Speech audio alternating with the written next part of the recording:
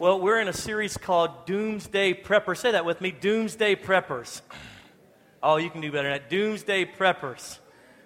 That's right. And so the premise of this message is that the end of the world is going to happen at some point. In fact, there is an entire part of our culture that is living every day prepping for the zombie apocalypse and the end of the world. And I thought that let's review that there are people out there like that. I am Quick video. preparing for a worldwide pandemic. Go, go, go, go, go. That's great. It starts with a... Before I was prepared for pandemic, I was probably spending 20 hours a day worrying about it. Listen to yourself, churn world with its own needs. Dummy, serve your own. Those people that think they're entitled to other people's stuff, don't get the stuff given to them by the government, they're going to come and try and take our stuff. If Doomsday happens, there's a lot of things I'm not going to miss. The Kardashians. When the pandemic comes, those who are prepared will survive.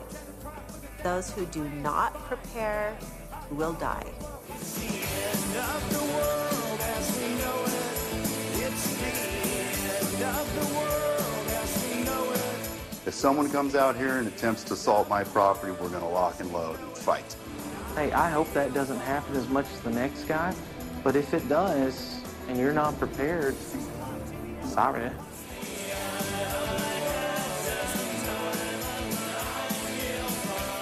And so I'm taking these steps beforehand to see to it that that doesn't happen to us.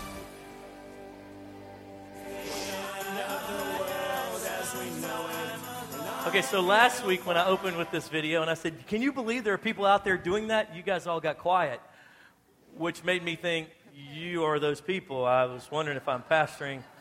I know you live in Texas and y'all have guns, but I just didn't really know if you're actually stockpiling you've dug holes in the back of your yard and now have a secret place that no one can get into without a code. And so anyway, but so they're prepping in that kind of fashion. We're actually going to teach you how to prep according to the Word of God, because there is an end on its way. Everybody say amen.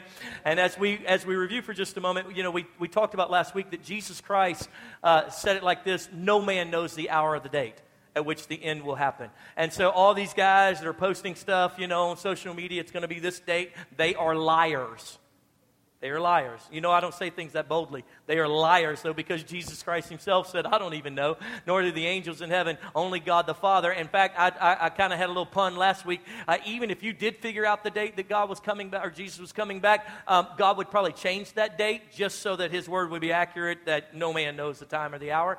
And so as we jump into this today, I thought it would be great to kind of start with a story, since we're talking about the end of the world and the Doomsday Preppers. A Bible study group was discussing the possibility of the end of the world, and so the leader of the Bible study said, so guys, if the end of the world, you knew it was going to happen in 4 weeks from now, what would you do differently? What would you go about doing? And everybody was like, that's true, I don't know. And a gentleman raised his hand and he said, well, I'll tell you what I would do. I would go into my community and minister the gospel to those who have not yet accepted the Lord into their lives. And everybody's like, oh, that's good, that's true, that's really good. Then another lady spoke up and she said enthusiastically, I would dedicate all of my remaining time to serving God, my family, my church, my fellow man with a greater conviction. That's wonderful, said the group leader, and everybody agreed, and there was a little silence for a moment. And then another gentleman way back in the back of the Bible study raised his hand and spoke up. He said, you know what I would do? I would go to my mother-in-law's house for those entire 4 weeks. Everyone paused for a second, and finally the leader said, well, kind of puzzled, well, why would you go to your mother-in-law's house? He said, because that'll make that the longest 4 weeks of my life. Come on, somebody, that's good stuff right there.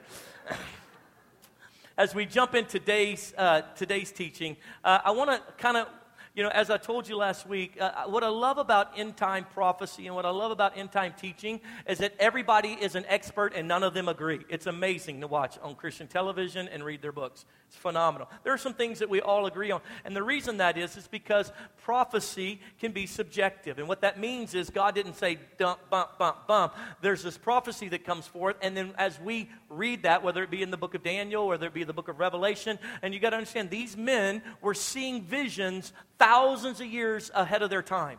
So even can you imagine 2,000 years ago them trying to explain a helicopter? Can you imagine them trying to explain what they were seeing thousands and thousands and thousands of years ahead? And so what you have is a lot of subjective communication amongst people who think they have it all figured out. And I would say that as a pastor, my only premise in even teaching on the end times is because I want to accomplish what Jesus was trying to accomplish, and that is that you and I would be ready for his return. That you and I would live ready. Remember, that's what we talked about last week. Not so that we could argue about dates and times and get into all kinds of numerology. I'll leave that for all those people who love to do that kind of stuff. As your pastor, the only reason I'm covering it because I want to be sure that when I stand there on that day and you're all standing there with me, that Jesus looks us all in the eye and says, "Well done, good and faithful servants." That not one of us are lost, not one of us did not heed his warnings or his concerns, that each and every one of us are ready. Isn't that good? Say yes. Come on, don't you let me say, go past. Okay, good. So today, as we jump in, let's do a little timeline. I'll give you kind of just a real basic timeline of kind of what the book of Revelation is pointing out, the book of Daniel, and some of these things that we know are going to happen. Now, this is where there's a lot of argument as to what happens when and at what time. So let's give a little quick timeline. And this is the timeline of the end times. Over here to your left is you'll see this little beginning of our timeline called the present church age. That's the age in which we live right now. The church was birthed there in the book of Acts. We see it coming alive and becoming the church, and we're still in that dispensation. We're still in the church age. There will be a great tribulation. Now, I have as the next piece the rapture of the church. There's a lot of argument and disagreement over this piece right here, the rapture of the church, whether it's before the tribulation starts, in the middle of the tribulation, at the end of the tribulation, and things like that. So let's skip that and come back to it. So these 7 years are very clearly laid out in the book of Revelation. Pastor John, and we'll speak about it a little bit next week some more. But we have these 7 years that's called the tribulation. And they're broken into 3.5 years and then 3.5 years. And the beginning of sorrows is the first 3.5 years. And what transpires during that whole process is there's difficulty, and seals are being opened and bowls are being opened. And again, Pastor John will speak to that next week for us and help us a little bit better. And then this midway mark is kind of marked by the two witnesses. Some think that it may be Elijah or Enoch or some others, but there'll be these two prophetic voices, these two witnesses as the Bible calls them. And for that 3.5 years, they will preach the Bible, the Word of God. They will preach it down. So much so that it'll be going to the whole world and literally get the whole world's attention, and they will move in such power that they'll literally, anyone who comes against them, they'll be able to say famine on your country. And literally, it'll happen. And no one is able to kill them. But after the 3.5 years, the Antichrist is given the power. God takes his hand. They're able to be killed. And then everything shifts. And then the Great Tribulation then starts as the Antichrist begins to reign and rule, and God's wrath is being poured out, and so forth and so on. And so it's in this piece right here that I want to help you clarify what we, the leadership of Church on the Hill, believe. Whether we be pre-trib, whether we be post-trib, whether we be mid-trib, whichever one. Let me just tell you what we believe. We are pre-wrath. What we mean by that in the leadership is the 1 Thessalonians tells us clearly God will not pour out his wrath on his sons and daughters. It's already been poured out on Jesus Christ on the cross. Everything that we should be punished for, everything that we should be disciplined for, all that was poured out on Jesus. When we accepted Jesus as our Lord and Savior, we are now covered and when God looks at us, he sees the blood of Jesus. It's like a screen, a veil. He sees us as we stay in submission to Jesus Christ, obeying his teachings, walking by way of being filled with the Spirit, walking after him in the Spirit, not living according to the sinful nature. We are then covered. And when God the Father looks down at us, he doesn't have wrath on us because we are his sons and daughters. And so that's why many of us believe that before ever the tribulation happens, there'll be a taken away. Now the argument is that God's wrath? Is that just the world's wrath on the Christian? And we do understand in Jesus' teaching that even as Christians, we will suffer persecution and difficulty. And so the question is not whether or not there'll be a tribulation, whether or not there'll be a taken away. The real argument is when will it be, at what stage in this whole process of these 7 years, before it, in the middle of it, after it. And this is where the real confusion, I don't really care, to be honest with you, but the big thing that you and I need to hold to and understand is that he will not pour out his wrath on his sons and daughters. It's already been poured out. Somebody ought to say amen to that right there. That's a great truth. And you can hold to that and know that God's got me in the palm of his hand. He loves me. Even though I sin, yet will I repent and come righteously before before the Lord and say, have mercy on me, and my sin then be washed as white as snow, and he takes it and throws it as far as the east is to the west. Now here's the reason why most post-tribbers are concerned about pre-tribbers or mid-tribbers. It's because they say, because when difficulty happens on the earth, if you haven't prepped the people to be able to go through hardship and overcome persecution because you had a little bit off in your whole doctrine of how you saw the tribulation and the difficulties that were happening. Friend, can I tell you something? We are raising up men and women who can stand against every trial and tribulation, and I promise you right now that you are not going to come to this church and be weak-kneed, sissy-fied, can't pray your way out of a wet paper bag. We're raising up great men and women of God. So that's not a concern for Church on the Hill, but I will say this, there'll be a great taking away, and I'm going to be in it, and you will too, amen? And so then at the end of that tribulation, there's the return of Christ. That's the great battle that happens in Armageddon, and you've heard all of the nations of the world rise up together in one army and trying to destroy God as Jesus comes in. And the Bible talks about him riding back on a white horse. You remember those songs, Jesus riding on it. Wait, sorry, that was wrong generation. And so he comes back, and they try to do war, if you will, and we're falling behind him as I see it. Our horse is trying to catch up, but he makes it here first, and in a moment, it's all over. And the Bible actually talks about the blood of all those dead people who fought against Jesus is all the way up to the bridle of the horse. Can you imagine that? That's a Tarantino movie right there, if there ever be one. That's creepy and nasty. But nonetheless, it'll happen. And then what will happen is Jesus will then lock up the great dragon, and for 1,000 years, he will set up his kingdom, his political, the way he does life, he will set it up on this earth, and those of us that are with him will reign with him. I don't know about you, but I'm asking to be governor of Hawaii in that moment for that 1,000 years. You can pick whatever spot you want. It's up to you. And then when that 1,000 years comes to an end, the great dragon will be released. Think about it, because over 1,000 years, there will be kids that were born and grown up and so forth, and they've never been tempted by the great dragon. They've never had what you and I experience in our life now, because they've been under the reign of Jesus. He will be released one more time, and he will literally pull away. Literally, people will fall away, and then there'll be an end of all that, and then the judgment to come, and you'll see the final judgment, and then you and I will live with him for eternity, having the time of our lives. Come on, somebody, isn't that good? So that's just a quick overview rundown. And so today, what we wanted to do, and our team will dive into that a little bit more next week, but today what we want to do is cover Revelation chapter 2 and chapter 3. And this is the love letters of Jesus to the church. And he literally breaks it down to 7 pieces, or 7 letters to 7 different churches. These churches actually existed in biblical times. When John the Revelator was having these open visions from the Lord, he actually was seeing the 7 churches that existed at that time. And we'll go through their names. And what we find is, as these love letters are being brought forth, it's because Jesus is warning not only these 7 churches that existed then, but they are literally an allegory for all of us as well. In other words, I'm speaking to them, but for the church for the church over the next few thousand years, this is an example. That's why it's put as Holy Scripture, because it represents to us as well. And so though our church be called Church on the Hill and not Smyrna, it still represents and speaks to us as well. And so we need to find ourselves falling in the right spot as Jesus is bringing a great love letter and a great warning. All throughout these letters, Jesus is communicating, and the way he's communicating is by way of a couple of thoughts. I want you to get the first. He starts by praising the church. I'm so proud of what you've done. I'm so proud of this. But then he rebukes them and says, yeah, but you got to change this. This is not right. And then he moves into encouragement. But if you do, let me tell you something. You can do this, and here's how you go about doing it. And then he ends with a promise. And if you do this and you trust me in this, I will give you the right hand. You will sit next to me and go. He gives them a promise. How would that have been awesome to work a job with a boss like that? Think about that. A boss who actually says, come sit down. You've done something wrong. You're not producing properly. You come and sit you down and say, man, I'm so proud. Let me tell you what, you're doing this so good. Wow, you're on time. Oh, you're doing so good with that. And man, you're doing so good with this. Now listen, over here, your sales are a little bad, and I think it's because you haven't ever picked up the phone. That could be the problem. I think that's maybe the problem. But let me tell you something. Here's what I want you to do. I want you to make 16 phone calls an hour. Okay, I got a list for you. You do that, and then I promise you, I'm going to double your salary by the end of the month. Can you imagine getting to work for somebody like that?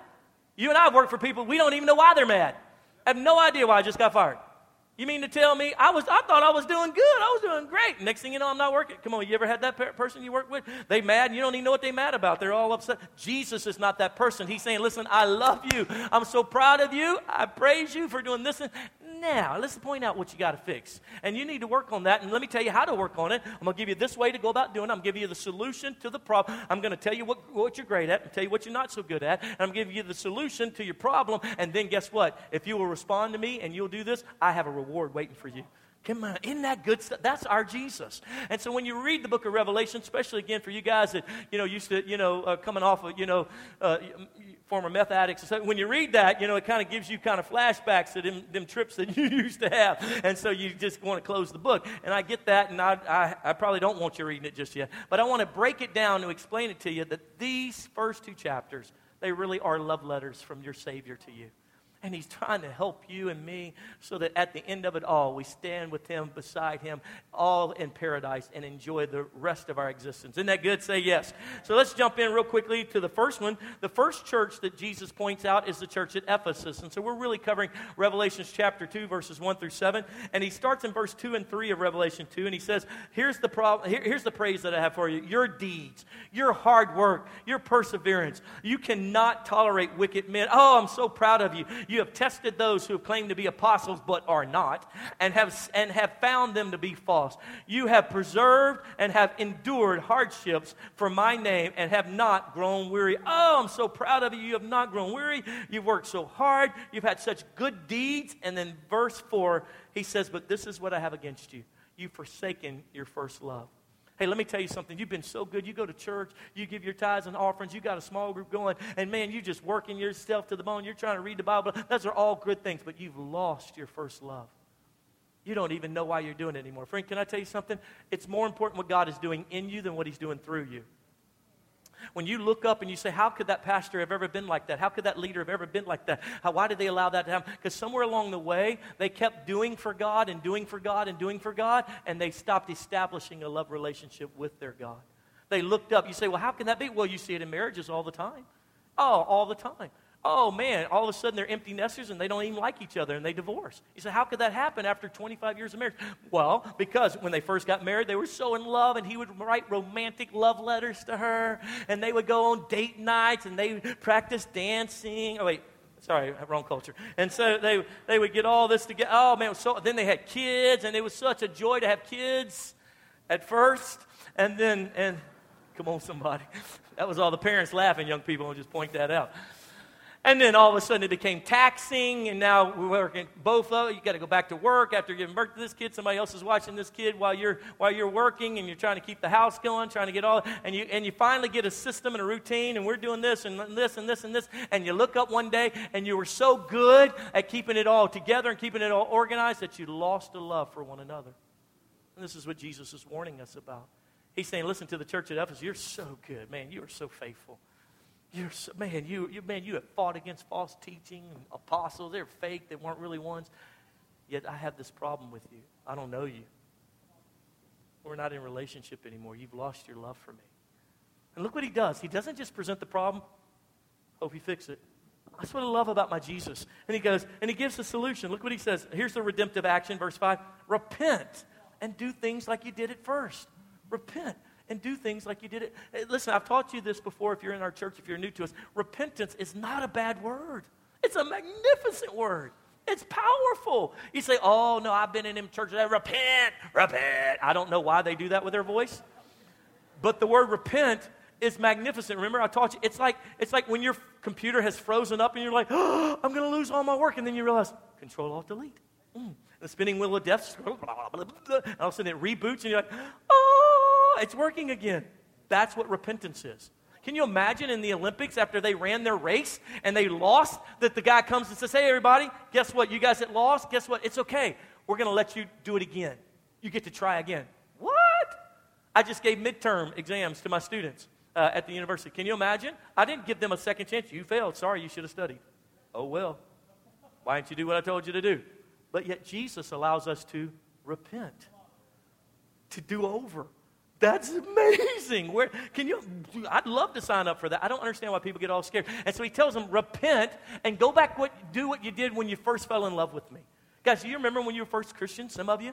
You remember how excited you couldn't wait to get to church? You couldn't wait to be with the body of believers. You couldn't wait to read the Bible. I mean, when we first got saved, my mom and I, we got the biggest Bible we could buy.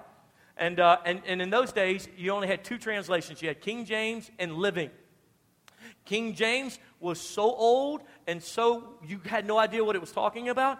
Living was magnificent. You knew what it was talking about, but it wasn't accurately doctrinally. So between the two, you could figure out something, you know. And so we had it paralleled. You'd read them right there. And as the preachers, we'd read it. We'd come home and read. We're so excited. And then we got radically on fire for the Lord and got baptized in the Holy Spirit. We went and got some tambourines like all the other people at our church. And boy, we started shaking the tambourines, man, and singing and dancing. And then after a few years, we started creeping from the front of the church to the back of the church. It became a chore to read the Bible. We had to go through more trainings on how to read the Bible in 3 minutes a day so that we could have power in our life. We lost our first love and had to go back and repent and go back and do what we did in the beginnings where we just loved Jesus. He's warning the church in Ephesus of this, as he's warning us as well today. Here's the second church that he deals with. Let me give you the promise. And he says, and if you do this, if you repent and go back and do what you did at first, I will give you the right to eat from the tree of life, which is in the paradise of God. You'll be in paradise. Can you imagine paradise? You get to be in paradise. You'll eat of the tree of life in paradise. Friend, I got a plan for you. I got a promise for you. If you will come back to a loving relationship with me, you're good. You're so faithful. You're so hardworking. But if you'll come back to your first love with me, I tell you right now, I have a plan for you. I have a promise for you. Let's go to the second church. The second church is found in verses 8 through 11. That's the church of Smyrna. Everybody say Smyrna. You guys say it like that, Smyrna. And then he starts with the praise in verse 9. He says, I know your affliction and your poverty, yet you are rich.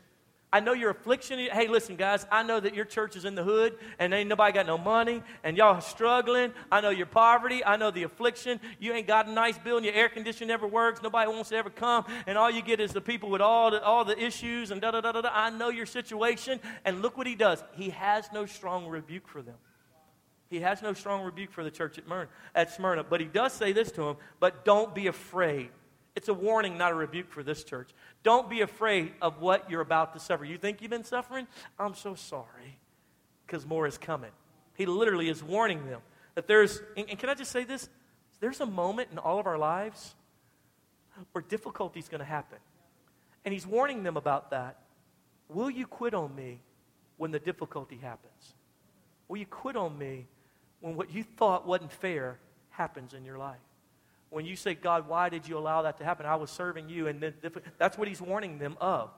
Friend, listen, can I take 2,000 years ago, this church was going through the same thing you and I are going through. This thing continues on to be a teaching and a training. Look at the redemptive action, though, when you go through this difficult. Be faithful even to the point of death. And then he gives them a promise. I will give you the crown of life. Listen, friend, all of us are going to go through difficulty. It's all of us are going to experience. It's just life. He's telling the church this morning, he says, listen, I know you've already been through such hardship. I know that you're poor and you don't have a lot. And I know it's everything you can do to just keep serving and keep loving. And friend, can I tell you something? More's coming. More's coming. And if I could encourage you, to the point of death, keep loving, keep trusting. To the point of death. He says, because when that happens, I'm going to give you a crown of life. I'm going to give you a crown that outshines everyone else's crown. Friend, can I tell you something? God has a plan for each and every one of us. When he's warning us about the end times, it's not because he wants to whoop us, because he's mad at us, because these are love letters. I love you so much. Let me tell you what could happen. It's happening. It's going to come at some point. It may be in your lifetime. And so you need to live ready. And let me give you a couple of things that you need to correct on. So the church at Ephesus, church of Smyrna, and here's the third church that he points out here in verses 12 through 17, and that's the church of Pergamum. The church at Pergamum in verse 13, he starts praising them with this, saying, I know where you live, where Satan has his throne. Yet you remain true to my name. You did not renounce your faith in me, even in the days of Antipas, my faithful witness, who was put to death in your city where Satan lives. You know where these guys live? They live in Las Vegas. I mean, they live in a city where Satan is reigning and ruling. They live in a wicked, wicked city. And he says to me, I'm so proud of you. He says, because you live where Satan has his throne. I mean, listen, guys, you got to say listen, in all the cities that you visited, you got to understand Dallas is a pretty safe, it's a pretty Christian environment. You got to own that. Out of all the cities that I've been to, I get back to Dallas, go down Bourbon Street in New Orleans sometime and see it. I feel the demons like they're coming down off the clouds. Like, oh my God. Oh my gee, you full of demons? You full of demons? That rock's full of a demon. I mean, you just demons everywhere. I mean, all my Louisiana friends say, amen. Y'all know that's true. Tell these people. And so, but he's saying, I know you live in that environment where Satan has his throne. It's the hub, man. It's the center point of demonic activity. You live up in Ur. He says this. He goes, and I'm so proud of you that you have not renounced your faith. Even when they killed my faithful servant Antipas, you stayed faithful. I'm so proud of you. And in verse 14, though, now he brings a correction. He goes, but this is the thing I need to warn you about. You have people there who hold to the teaching of Balaam, who taught Balak to entice the Israelites to sin by eating food sacrificed to idols and by becoming sexual immoral and by committing, sexual immorality. And Balaam really, if you go back in the Bible times when this was transpiring, Balaam really, his whole movement with the Israelites was what you and I would call loose standards. It was a sloppy agape, gracie teaching that, oh, you can just do whatever you want. And we see that really prevalent in the Western world right now. Just real sloppy, if God loves you, he has grace on you, you don't have to have a standard. I don't understand why the church is being so religious. That's the sin of Balaam, and that's what was happening here. He says you've allowed the sin of Balaam to be in your midst, and it's even leading to the sexual immorality. Likewise, you also have those who hold to the teaching of the Nicolaitans. I haven't said that right yet. Nicolaitans, thank you, the Nicolaitans. And the Nicolaitans, one of the things that was critical about them were they were so religious, they were so strong in what you have to, and they had all these regulations and all these rules, and some of you came out of environments like that. It was so much more about rules and regulation, and there was no relationship. And so what we see is happening as he's correcting the church right here in Pergamum, it's the same thing I think is happening in the States now, where we've got you're either super religious, you're super like right and wrong and all these kind of things, and it's all these rules and regulations, or your sloppy agape grace over here, let's live, and we're all just having sex with each other, and we're Christians, and God is good, and we're all getting drunk, and God is awesome, we're having beer parties for Jesus, and you got these two dynamics, and this is what was happening in this situation, and Jesus is rebuking them for it, and look what he says as his redemptive action: repent. That easy. He leaves it at that. Repent. Verse 16, repent. That's wrong. You know both sides of that coin is wrong. Just repent. And then he gives a promise. And I will give some of the hidden manna to you. I will also give you a white stone with a new name written on it, known only to him who receives it. Hey, let me tell you something. If you'll just repent and come out of all that foolishness, being back and forth between those two camps, and if you'll just get right up in the middle and serve me and have a relationship with me, listen, I know you've been in the midst of some of the most difficult place to live. Satan himself reigns and rules your whole city, and thank God you haven't quit on me, but at the same time, you're allowing all this messy teaching to happen over here, and then you got this other messy teaching over here, and it's causing such turmoil and such difficulty. Just repent of it, and guess what I'm going to do? I'm going to write your name on a stone, and it's going to be on you. It's my little secret love letter to you and me. Nobody's going to know what it says, but you and I are going to know what it says. I'm going to give you a stone, a white stone with your name on it, and not only that, but I'm going to give you hidden manna. You know what manna was in the Old Testament moment there when the children of Israel were out in the wilderness? It was they did not have to provide for themselves. Food fell from heaven. Hey, wake up, everyone. Oh, there you go. That's so good. Come on, somebody in this room cooks way too much. So you ought to be saying amen right now. He's going to give you free food that you don't have to work for. Come on, somebody. Manna from heaven. You're going to be sustained by his power. And then the next church, the church of Thyatira, which I thought was cute. Thyatira, this is verses 18 through 29 in the book of Revelation chapter 2. Look what he says. He praises them. He says, I know your love and faith, your service and your perseverance, that you are now doing more than you did at first.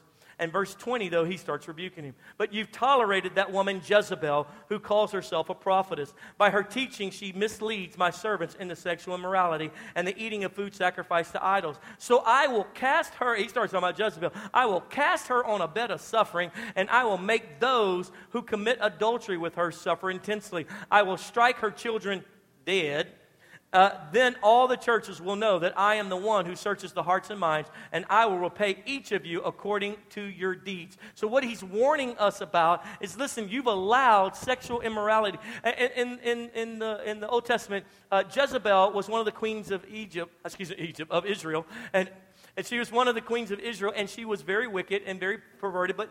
But the perversion was less the factor as much as it was drawing the people of God away from their love for God. And, of course, the sexuality and the sensuality was part of her process of using that and doing that with the temple worship that she was into, and Balaam and all that kind of stuff. And so what we have, what we have is a similar situation happening in this church in Thyatira. And so what he's saying is that, listen, let me tell you something. You've allowed sexual immorality up in the church like that. He says, I'm going to deal with that thing. He said, and I'm going to tell you how I'm going to deal with it. Not only am I going to put the person who's generating all of it in suffering, I'm going to kill their kids. That's what he's saying. Do you understand that? This is a church that actually exists, and he's talking, examples as well, using Jezebel. She's not alive, but he's saying these people who are doing this, I'm considering them like Jezebel. And I'm going to deal with this thing all up in your midst. You've let this sex. Friends, listen, I know churches where the pastor's got multiple women he's sleeping with. We can't live like that. We can't live with sexual immorality in the body of Christ. We have to be pure before the Lord. You need to be married to your wife and be with your wife only. You need to be with your husband and your husband only. You can't be switching partners and doing all this. That's sin. You don't need to be sleeping around before you get married. God has put all this stuff in place, and he's saying, listen, I'm going to judge this stuff, guys. I love you. I know that you've been faithful to me. I know I love so much that you persevered and that you're serving in the church. I'm so grateful for that. But this one thing I have against you, you let this sexual immorality stuff get all up in you, and as a result of it, it's killing you. It's going to destroy you. It's going to destroy. I love you so much. I'm writing this love letter to tell you, here's what's broken in you, and we need to get that fixed. And if you will repent, if you'll change, I will do great things in your life. That's what he does. That's what he's saying. And let me just say this to you. The Western world, the United States especially, let me just harp on this for a second. Well, you can't see a movie without it being rated whether or not appropriate ages should look at it. We've got an entire group that put that rating system together. Did the same thing with explicit music. Did the same.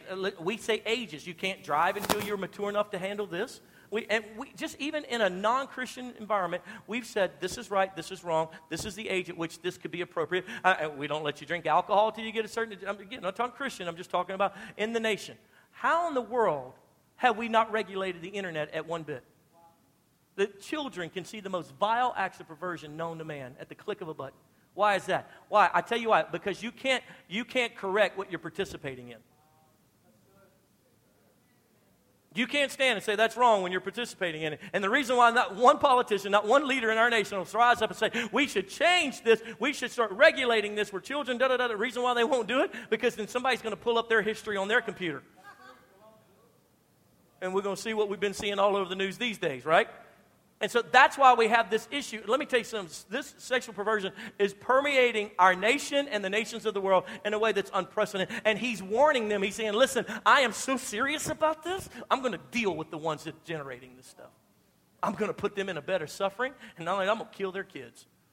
Isn't that crazy? That's harsh. You'd say, woo, that's harsh. That's how much he loves us. That's how much he's warning us. Listen, change. Get out of this. And look what he says. Look how he says the redemptive action. He says, and those who have joined in with Jezebel, repent of her ways. Those of you that have been involved in this spirit, this perversion, and living like this, and shacking around, and living like this sexually, and all this kind of stuff, he says, repent. Repent of that. And then what he says, look at this. Then he continues on. He says, and those who have not, only hold to what you have until I come. What he's saying is, listen, those of you that have not lived in perversion and lived like this, that is so awesome, but hold on. Keep holding on until I come, because I know how tempting and damaging this spirit is. Just keep holding on. He doesn't do that with any of the other ones. He doesn't qualify those who did, those who don't. And this is the only one where he says, those who participate in sexual perversion, repent, change, get away from it. Those who you have not, keep holding on. Keep holding on. Don't let that thing get you. And then look at what promise he gives us. This is so powerful. You still with me? Say yes. Verse 26, and he says, and I will give authority over the nations to you. Do you know why we're not raising the dead, healing the sick? Because we've lost our authority. You know what we lost our authority to? Sexual perversion. That's where we're giving our authority away to. When you and I walk uprightly and holy before the Lord, we can say to the dead, rise up in Jesus' name. Come back to life. We've given our authority away because of our sexual inappropriate behavior. And God is saying, I will give you back. I will give you authority to speak to nations if you'll walk uprightly in this. The fifth church, we got to keep moving, is the church of Sardis. And that's found in Revelation chapter 3. It actually goes into the 3rd chapter, verse 4. And this is what he says he has to praise them about. And that is, you have a few people in Sardis who have not soiled their clothes. Come on, y'all haven't let sin get in you. You haven't let the soil of sin get on you. They will walk with me dressed in white, for they are worthy. And the rebuke that he has for them, he doesn't really have a strong rebuke for them. Excuse me. No, I'm sorry, I repent. I made that wrong. Verse 1 through 3, his rebuke for them is, you have a reputation of being alive, but you are dead. You have a reputation of being alive, but you're dead. Sardis, I love you. You have a few people who haven't soiled their garments in this church. But let me tell you something. Everybody thinks you're alive, but really and truly, you're dead on the inside. You're dead on the inside. You're faking it till you make it. Hallelujah, bless God. Oh, we love you. Amen. Bless God. Hallelujah. Get back home. I don't even ever want to go back to church. I hate it. I hate life. I hate God. Hallelujah. And that's exactly what they're experiencing right here. And he's saying, and look what he says to them. I love what he tells them the redemptive action is. Here you go. Ready? Hold your ears. Wake up! That's what he says. That's what he says. I warned you if you were listening. He says, wake up! Exclamation mark. He yells it. He does. That's what he does in Scripture. He says, wake up, strengthen what remains and is about to die. Remember what you have received and heard, and then obey it and repent. He's saying, wake up. Wake up, man. You've gotten in a routine. And you just, you haven't soiled your garments. That's awesome. You haven't gone and lived a wicked life, and you're going to church and so forth and so on. But let me tell you something. You're dead on the inside. You're dead. It's just routine for you. Can I tell you something? You know why kids grow up in a Christian home and they walk away many times? Because they saw us doing the deal, but not knowing the God of the deal. And I've been guilty of that. Where, I was so busy, trying to be holy and not get my soil my garments, that I died on the inside. There was no life in it. I just went to church because I was supposed to. I was trying to be good, not be bad. That's what he's warning them. He says, wake up. Wake up. You become lethargic. You're bored with our relationship. Wake up. Wake up. Don't let this thing get you like that. Don't be so consumed with the things of this world that you fall asleep in our relationship and there's no life there. And then here's the beautiful promise that he gives in verses 5 through 6 of chapter 3. He says, and when you do, as we do, he said, I promise you, I will dress you in white. I will never blot out your name from the book of life, and I will acknowledge your name before my Father and his angels. Can you imagine that? You'll walk into heaven, he's here. He's here, everybody. He's here. Give him that good clothes. I was going to say her, but put a dress on her, but let's put a guy. Let's put him in a cool church dress or whatever we're going to wear, and put him in. Yeah, and he starts marching us around. Daddy, you got to meet Adam. This is my boy right here. What's up? Tell him, man, I'm so proud of this guy, and he's going to walk us around, being proud of us. Wow, what a promise! And then the sixth church, Church of Philadelphia. Church, we're good.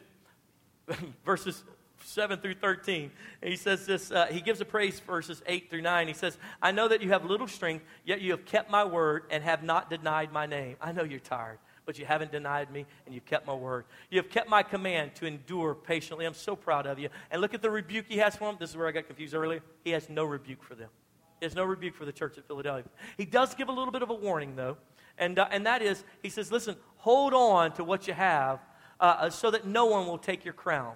So he's given I'm calling it a redemptive action just to put it in the same system as all the rest of them. But he really is telling them, hey, listen, I got no real rebuke for you, but hold on to what you have. Listen, don't let nobody take it from you. And I think what he's really trying to tell them is this. Listen, things are going to get tough. Things are going to be hard. Call on the right name.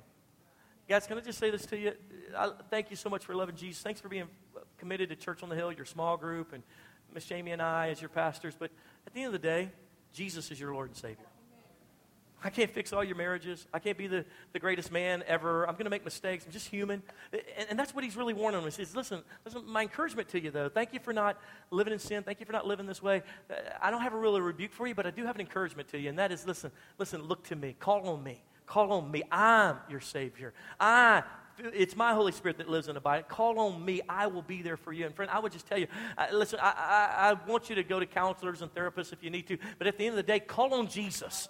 Call on, he's the one who's going to run to you. He's the one who's going to pick you up out of the miry clay. He's the one who's going to dust you off. He's the one who's going to give you understanding and revelation. And if you look to men, they're going to fail you. If you look to folks that are in positions of authority, they're just human, just like you and just like me. At the end of the day, look to Jesus. And that's what he tells them to do. Isn't that good? And look at the promise that he gives them. You still with me? Say yes. He says, I will make you a pillar in the temple of my God. I will write on you the name of my God and the name of the city of my God, the New Jerusalem, which is coming down out of heaven from God. I will also write on him my new name. Man, you're going to get tatted up.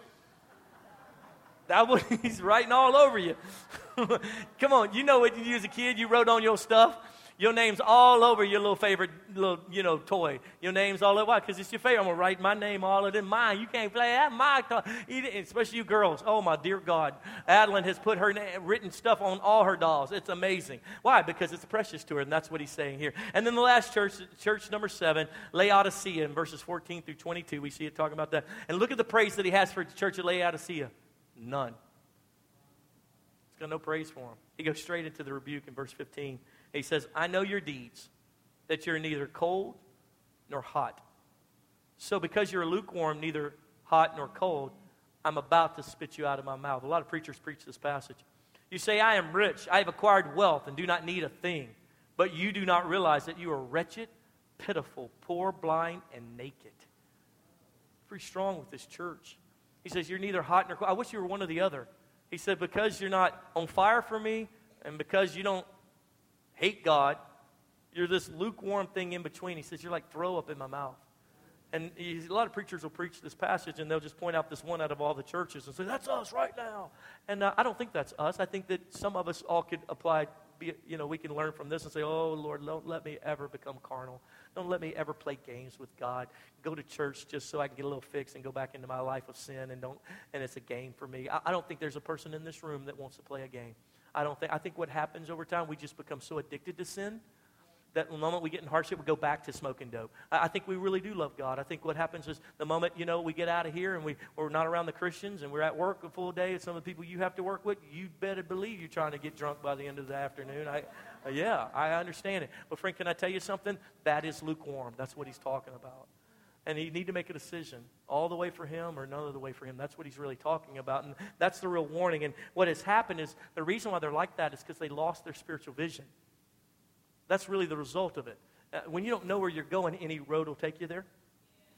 And so you don't know where you're trying to get to. So that's what this whole thing is in place. Listen, I'm waiting for you. There's something proud. The most glorious thing you could ever have is waiting for you. So listen, come out of that. Don't be lukewarm. He's not hating you because you're lukewarm. In fact, he loves you so much. He's writing these love letters and he's saying, listen, I don't have anything to praise you about. I wanted to. But you're like throw up in my mouth because you can't figure out if you want to serve me or don't want to serve me. And because of that indecisiveness, it's like nasty in my throat. And so I'm just throwing you up. As a result of that, I wish you'd make a decision because I want to love you with everything. I want you to give me full access to you. But since you're back and forth, I can't get my hands around you. I can't love you the way I want to love you. Did you ever date somebody who couldn't figure out if they wanted to date you or your best friend? Did you remember that moment in high school or junior high or wherever it was, last week, whatever it was for you? Do you know how angry that made you? Jesus is like, I want to be your best friend. I want to be the love of your life.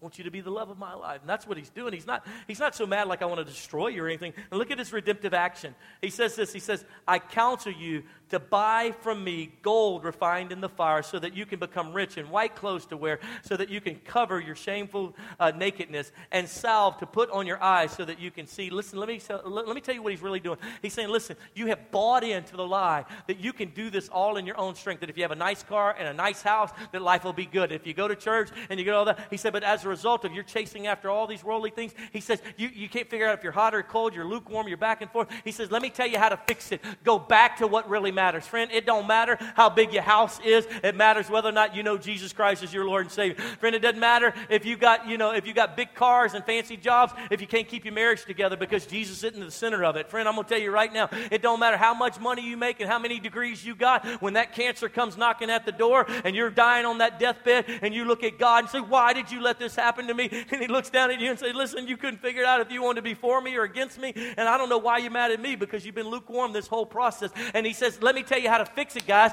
Come buy from me what really matters. Let me tell you what's precious. Come have a relationship with me. Come buy gold that's from heaven. He's not talking about physical gold. He's talking about the value system of heaven. Come have a relationship with me. Let's worship together. Let's interact together. You'll have such freedom and deliverance in your life. And then what matters will matter. And what doesn't matter won't matter. That's what he's talking about. You know how I can tell what you love? Because what you love, you get excited about. Tell me. Some of you get uncomfortable when I kiss Jamie and say, you the sexiest woman on the planet up here on the stage. Like, he shouldn't do that on the stage. Friend, let me tell you something. You wear your little lovers' shirts everywhere you go. You got your little Dallas Cowboys. You got their numbers on your chest. I'm not walking around with sexy Mama Jamie on my shirt. But I love that one. I love Jesus. I love him. He is the love of my life. I sold out everything. I gave up business. I gave up money. I gave up prestige. I'm just loving Jesus, friend. And that's what I want for you as well. And that's what he's saying. Come buy what's valuable. Come get what's really valuable. The rest of it won't matter. It'll take care of itself. Isn't that good? And look at the promise he gives. And he says, verse 21, he says, and I will give you the right to sit with me on my throne. Just as I have overcome and sat down with the Father on his throne. You'll get to sit with me as a reigning, ruling king right there beside me, baby. Come on, high five. We did it. We made it. You came out of that carnality. You came out of that lukewarmness, and you served me with all of your heart. And oh, even though you sinned, you repented, and you didn't live in lukewarmness. That's what he's asking to be able to renew in mine in your life. Let's review real quickly, and then we'll close out. Here's how we can prepare based on these 7 churches. Church at Ephesus, you and I need to return to our first love. Church at Smyrna, we need to remain faithful. Faithful in hardship. I can't promise you won't go through hardship, guys.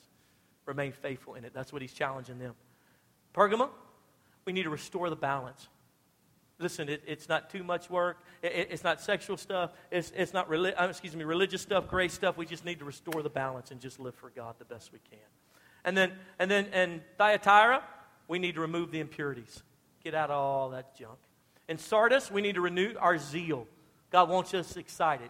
Let me tell you something. When you love God, I can tell whether you really are enjoying Jesus in your relationship with him when we're in worship together. I can't help. Listen, when Cowboys are winning, it's amazing to watch you. Yeah! Jumping up and down. You hadn't jumped up and down in 30 years. Dax makes a play, and you were like, Tony Romo, who? I mean, you were so excited.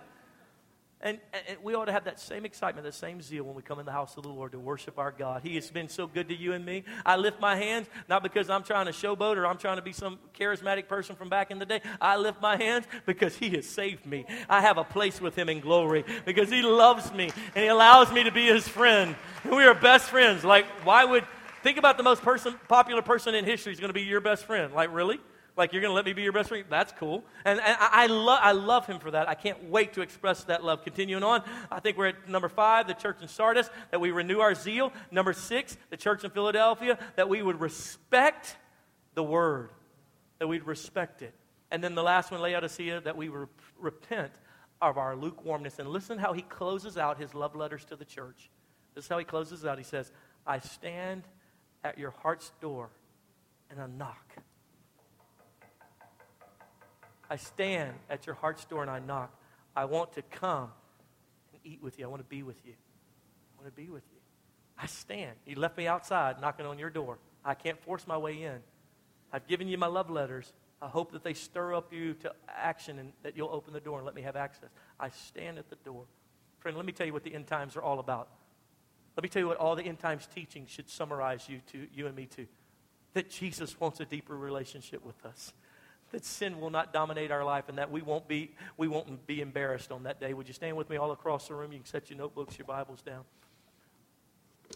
I appreciate all of these great study people. I love all the numerology. I love to study these things. And I love to get around people who just love all that stuff, but at the end of the day, it boils down to this. Jesus is coming back. There will be a taking away. There are 10 virgins. 5 were ready and 5 were not. I want to be a part of the ones that were ready. There is great terror for those who will not allow Jesus to be the Lord of their life. There's a great 7 love letters to us, the church. As you stand here,